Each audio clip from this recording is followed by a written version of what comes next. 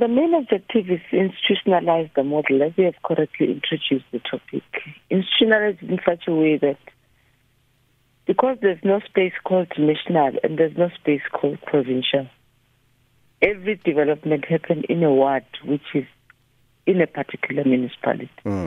Therefore, government planning in its entirety must be coordinated in between the spheres to make sure that it culminates in a ward where you are a resident and can be overseen by the local municipalities, and also ensuring that there is widespread development across the country because we are all citizens who belongs to it. Now, Minister, this summit comes as the Auditor General's office released her report saying that the financial position of some of South Africa's municipalities is so dire that there's a significant doubt on whether they will be able to continue operating.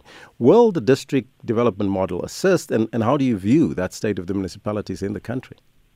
Well, yes, the district development model, as I've said, is looking into which municipality, who are you, who comprises of you, meaning into what type of communities are there. And it's trying to promote a differentiated funding models because municipalities which are in dire financial straits are small and rural municipalities in the main, of which the funding model doesn't cover them accordingly because it assumes that each and every resident in the country will be contributing about 90% financially to the well-being of their local municipality. So if you're a resident in the deep eastern rural Cape, you are unemployed, you are a beneficiary of a social grant, you are unable to contribute to a municipality, you are unable to contribute for the development, that is what could make even your life different in terms of how you could develop yourself and access to basic amenities, which as a South African you need. But the second element, which we also take responsibility and accept, is that in some municipalities, though there will be equitable grants that are given from National Treasury, they are not spent appropriately, they are not spent at all, which means they are returned into the fiscal. Some which are spent are not spent accordingly in a way that the Auditor General could be able to find sufficient evidence in terms of the projects which have been managed. And we're talking a language of consequence management.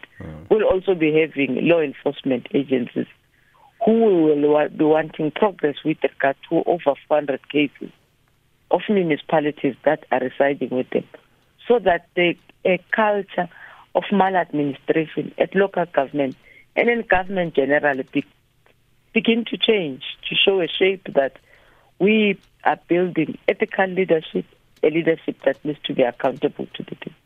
We can never forget that municipalities must account for each and every cent that they are giving. And obviously the AG is also pronounced with regard to non-accountability in some of our municipalities. Now, consequence management is key, but what has exacerbated this poor state of municipalities? For instance, do you think that the formation of political coalitions has further exacerbated the problem? Oh, yes. A day in a coalition is too long. We have seen an increase from the outcome of local government elections from 2016 cycle of the 5 years to 2021. We moved from 26-27 coalitions in 2016 to about 80 hung municipalities in 2021 November. What does that mean? Some of the councils, as they are almost in a year now, they are on their 9th, 10th month, have not even set and formed credible structures for delivery, have not advertised for any project, yet they've been allocated the funds to deliver the services to the people. But the fighting is so intense to such an extent that this coalition is about discussions about which political party handles or holds which position. And if you make me angry from party A tomorrow, I can swiftly move and vote with party B the following month, which creates instability with regard to service delivery. But we must equally accept that our people, in a way, did not go to the polls because they feel that government delivery service at local government is lower, is shabby, and it's poor.